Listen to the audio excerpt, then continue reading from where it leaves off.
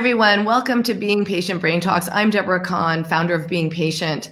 We've been talking, obviously, for the last couple of weeks about COVID-19. And today we're really pleased to bring you really one of the best in the business. We have with us today from Banner Alzheimer's Institute, Lori Neeson. She is integrated in the research, the care, sees many people and advises families on care of on dementia care. So Lori, it's always great to see you and welcome. Good to see you too, Deborah. I just want to start, we're going to talk about creating a caregiving plan for COVID-19, but first I want to talk to you about some of the questions you may be getting around this time. I mean, it's really the only topic that people are talking about right now. What are some of the concerns of families that you're advising? I think the concerns are, just managing day to day. I mean, I think managing the care of your person with dementia on any given day can be challenging, but certainly with the new COVID crisis, that becomes more and more of a challenge. Are you with me? So what are you, I mean, this is an extraordinary time, and we've talked to people about really the isolation. I mean, eating this thing is really just to isolate yourself, really, and not see a lot of people. So where do you start? I mean, should everyone just be staying at home? What is a good plan where do we start? I think it depends on your person. So for caregivers who are taking care of somebody at home, that can be a big challenge in itself, in that they may have been relying on outside help or an adult program, and now it's just the two of us or three of us at home. And so how do I really manage the day-to-day, which can be quite a challenge. So I think really it's about, even though we're home, it's really maintaining a healthy routine. So even though it's easy to want to stay in your pajamas and just kind of hang out on the couch, it's really important for all of us, in particular for the person with dementia, to really remain in a routine. So getting up every day, washing up, showering, whatever it is you do and doing for your person. And then I think even in small spaces, trying to create some separation in environments. So, if you can, leave the bed for sleeping, and then moving into the kitchen and sitting at a table to eat, and maybe moving into another space like a desk to create some structure and activities. Other opportunities, particularly in a small space, would be to reduce clutter, because clutter and too much stimulation can really stress somebody with dementia. It stresses me as well. And then I think moving every day is really important. I don't mean that you have to run a marathon. I mean that depending on what your person's capable, walking around the house, depending on what the restrictions are in your community, walking outside in your garden or on the sidewalk. Even if you're at home, maybe looking to YouTube or creating some stretching or chair exercises, if you will. And, when you get on each other's nerves, which is common for any of us, we're in a closed space all day, all night, just take a deep breath and allow your person to forget, because they will. And that's the beauty of the short-term memory loss. Yeah, absolutely. You can use it. But I have a question. Why is routine so important for people with dementia? What is it about routine? I think just really having that structure, and as much as I can remember, kind of knowing what to expect. So we know that any change in routine, environment, caregiver can be really stressful. So trying to keep things very consistent and routine is going to be really beneficial. The person and you will kind of get into a rhythm, which is really important. And we've talked about this in the past, but the thought of a caregiver getting sick themselves is just daunting. I mean, in the United States alone, there's over $16 billion of care, unpaid care for this disease, for dementia. So, I mean, I assume like take care of yourself first is probably at the top of the list too, because the repercussions of the caregiver falling ill, I don't even know if we know how to deal with that. That's a great question. I think you're right. I mean, caregiver wellness is really critical just throughout the journey, but especially so with COVID-19. And so, really making sure that the caregiver is taking care of themselves, and we can talk more about that, is critical.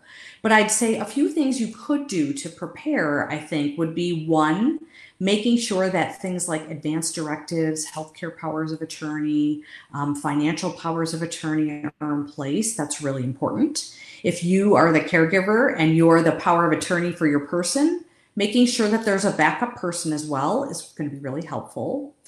And then I would say too, this is a really good idea now and at any time, is to always have a backup plan. So particularly with COVID-19, our opportunities for backup plans are more limited, but making sure that you have a family member or a close friend that could step in should you become ill, and not just think about it, ask the person and get a commitment. And then depending on your community, before and after COVID, it's always good to have researched a care facility that's going to work out for your person. Because if you end up in the hospital now or at any other time, it's always good to have a plan in place. Now those opportunities are certainly more limited, so it would be good for you to check in your area of communities, residential communities, I mean like assisted living, that are available if they have openings and if they're accepting people during this crisis. Because I can speak from my own perspective. My in-laws are in assisted living right now, and people are not being let in and out. So you want to find out what options you may have now. Planning ahead is always the best way to go, instead of waiting for it to happen and then you're in a much more compromised position. Yeah, it's a really tricky situation too, because also, a friend, I was talking to my friend, close friend of mine the other day, and she has a couple of carers looking after both of her parents with dementia, and they don't want to. They're in a facility, but now they're saying, I don't want to. I'm sorry, there's an outbreak there, so they're like, I'm not going. I can't go to work. I don't want to be exposed, which you can completely understand, but it puts huge pressure and dilemma on families who are caring and looking after their loved ones. So I like the idea of a backup plan. I mean, it's never too early to set plan B, I believe. Oh, absolutely. You always should have a plan B, even in a situation like this. And then I think caregivers have challenges too when they're not taking care of their person at home. Maybe they are in assisted living, right? And so now the facility is saying you can't visit, and how do you know what's really happening there? And so I say to those family caregivers that really inquire about what precautions are being taken to really keep rooms and surfaces and hands clean, particularly with people with dementia who don't realize or recognize or know that they should be washing their hands. They need to be gently prompted, and if they can't do it themselves, you have to kind of wash your hands with them, if you will. And then in communities where, family members are still caregivers, they're visiting, they're advocating, they've been told they can't visit. And so I say, talk with the nursing director or the resident director about arranging time to have a FaceTime or a call with your person.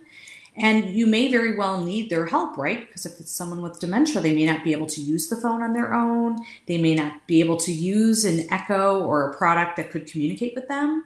So you're going to have to rely on and be gentle, but kind of firm with staff in setting up time so that you can stay connected to your person. I have experienced myself even window visits with my in-laws who are in assisted living. We can't come in and they can't go out. And so we've arranged visits whereby literally they're sitting in an empty dining room because they don't have congregate dining right now. And we're sitting outside and we're talking on the phone, but at least can see them through the glass. It's certainly not optimal, but at least we can lay eyes on each other, which can be reassuring during this really challenging time. Yeah, absolutely. I mean, the isolation, and we've heard from people too saying, I'm feeling really isolated right now. And isolation is a really bad thing when you have dementia. I mean, you have to keep up socializing and everything. So it's so hard for the person with memory loss because they're used to that kind of routine. Or we were talking about how important routines are, and maybe they're used to going to lunch or going to a senior center or going to an adult day program. And now everyone is cooped up, and it's incredibly hard for the caregiver as well, right? There's all those feelings of fear and overwhelm, and you get short-tempered and angry and frustrated. And maybe, we don't know how long this pandemic will last. So we could be moving into more sadness and depression for both the person with memory loss as well as care partners, as they feel very overwhelmed by the ambiguity and the severity of what's happening. So what would you recommend then to people, both caregivers and people diagnosed with dementia? What would you recommend in the social aspect of things? I mean, it's a really difficult time. Like you mentioned, your family, I can see it within my own family. And I'm feeling, and a lot of older people are impacted with dementia. And, my sister and I are scared to death to get around my parents just in case we're carrying it or something. So, we don't want to expose them to anything. So, any good tricks or recommendations you have? I think that's a great question. It's really two-sided. So one, how do you stay connected to your parents who are vulnerable and you don't want to expose yourself to them, and vice versa? So I'd say, keep up with phone calls, FaceTime. I also think that, the art of the letter has been lost. And I think especially for somebody with dementia who could read, reading a letter or a card can be very powerful. And if they can't read, ask, again, caregivers to do that for them. And then I think even set up a rotation. I mean, maybe there are many family members who don't call much, who aren't connected to this person, but how hard is it for them to send a letter or a card once a week so that this person is at least getting material and information from them? And then I think the second part of your question is really, what do you do with all this free time? And, I'm saying structure your time. Well, how do you do that? And so I'd say there's a lot of things you can do that are really simple. So things like, if you are cleaning your home, and it's important to be really attending to cleanliness, even more so in hygiene now, right? So they could be helping you with folding clean towels, or the person with memory loss could be helping you wipe down countertops. And then we could be doing some things together that could even relax both of us. Things like listening to soothing music or taking some deep breaths. I have done relaxation groups for folks in the moderate and beyond Alzheimer's stage. And I've had many people who can still close their eyes and listen to their breath and take a deep breath in and let it out slowly. That can be really healing for both people. And then I think even simple things like looking through a picture book, an old photo album, pictures on an iPad could be really soothing if you're sitting together during the day. Doing some adult coloring could be useful for both people.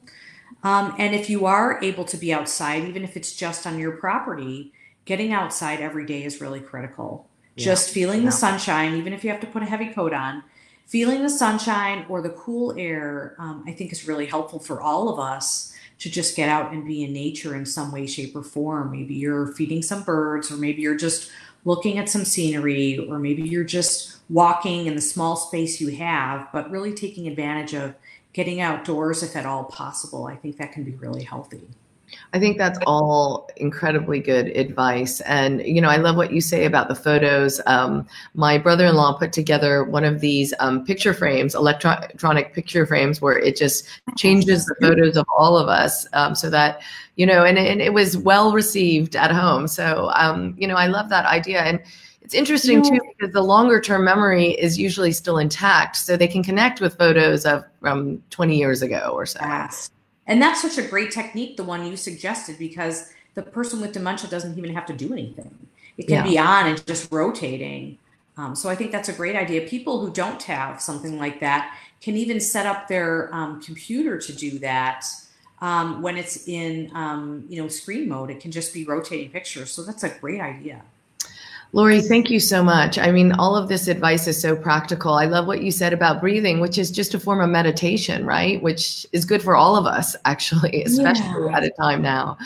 like now? Absolutely. I think, we all get a lot of angst, anxiety, fear. These are very unknown circumstances. But I think as human beings and as caregivers, how we manage this situation is really important, right? So there's a lot of ambiguity in life. We don't recognize it always.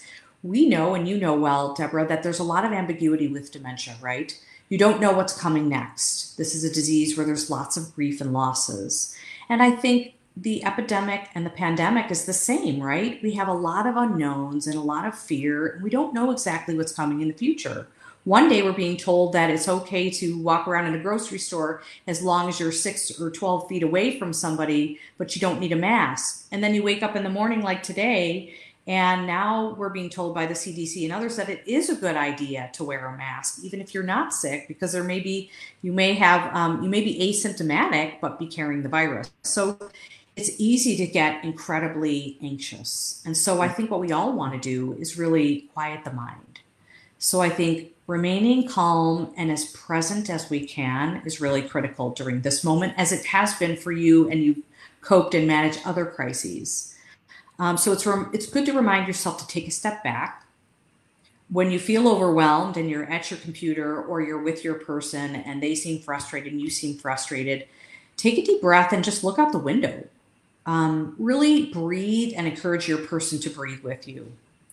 And then I'd say, despite this period of time where we feel so isolated and so disconnected, it's important to stay connected to other people and use some compassion here. Know that your situation is really tough, but there are people out there who probably have it tougher than you, and there are some people who maybe have it easier than you.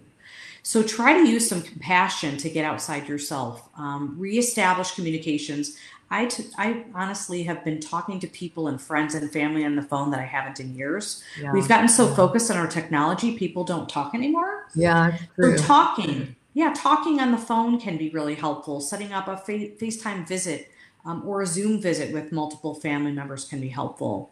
Absolutely. And then I think just asking yourself, how can I make this day better for me? And then really think about that. And how can I maybe make this day better for my person?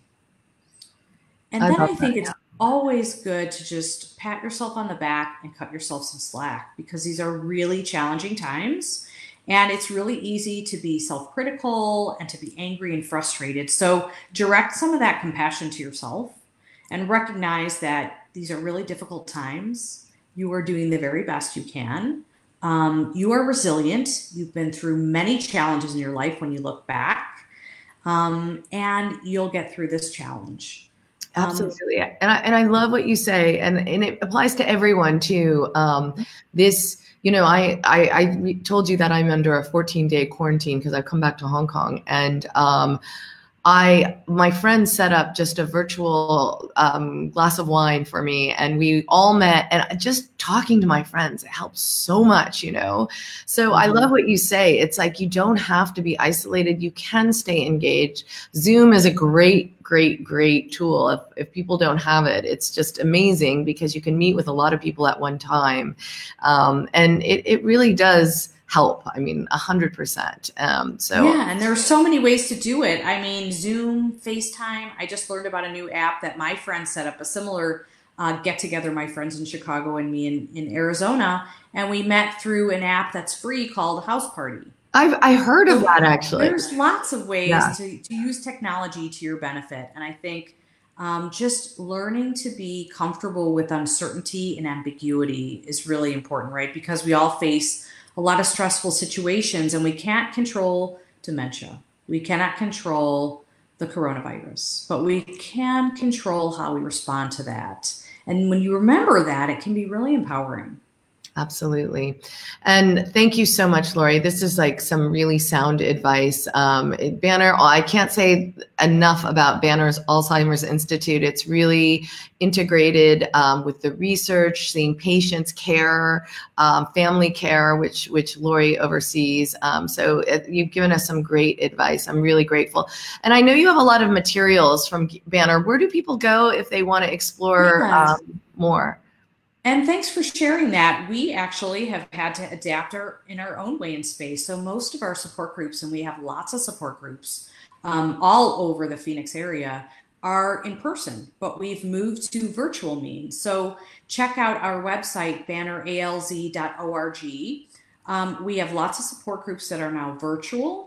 We also next week are going to be doing our first class on April 7th called Living with Uncertainty and Caring for Somebody with Dementia During the COVID Crisis. And we're going to do that virtually. And then there are a lot of great other organizations if you're, across the globe. I mean, the Alzheimer's Society, for example, has lots of great tools. The Alzheimer's Foundation of America is doing some virtual programming for people with dementia online. And then the Alzheimer's Association, of course, has that 24-hour helpline anywhere you are. So definitely reach out for help and get support too as a caregiver. This time is no different than any other time. So make sure you're talking to your good friend once a week, or you're getting on an online support group so that you're getting your needs met. Because as you were saying earlier, if you don't take care of yourself, you certainly can't take care of somebody else. And I know it sounds trite, but it's very true. Absolutely. Thank you so much, Lori. It's always good to see you. Thank you for sharing. It's wonderful to see you. It's wonderful to be with you. And I wish that you and all of your viewers stay well during this challenging time. Thank you so much. And so for more on these talks, we'll post Lori's talk on beingpatient.com. If you haven't already done so, please sign up for our newsletter on our homepage to get alerts about these type of talks. And we always repost them. We're going to put them in print as well in Q&A format. So don't forget to visit our website. But thanks very much for watching.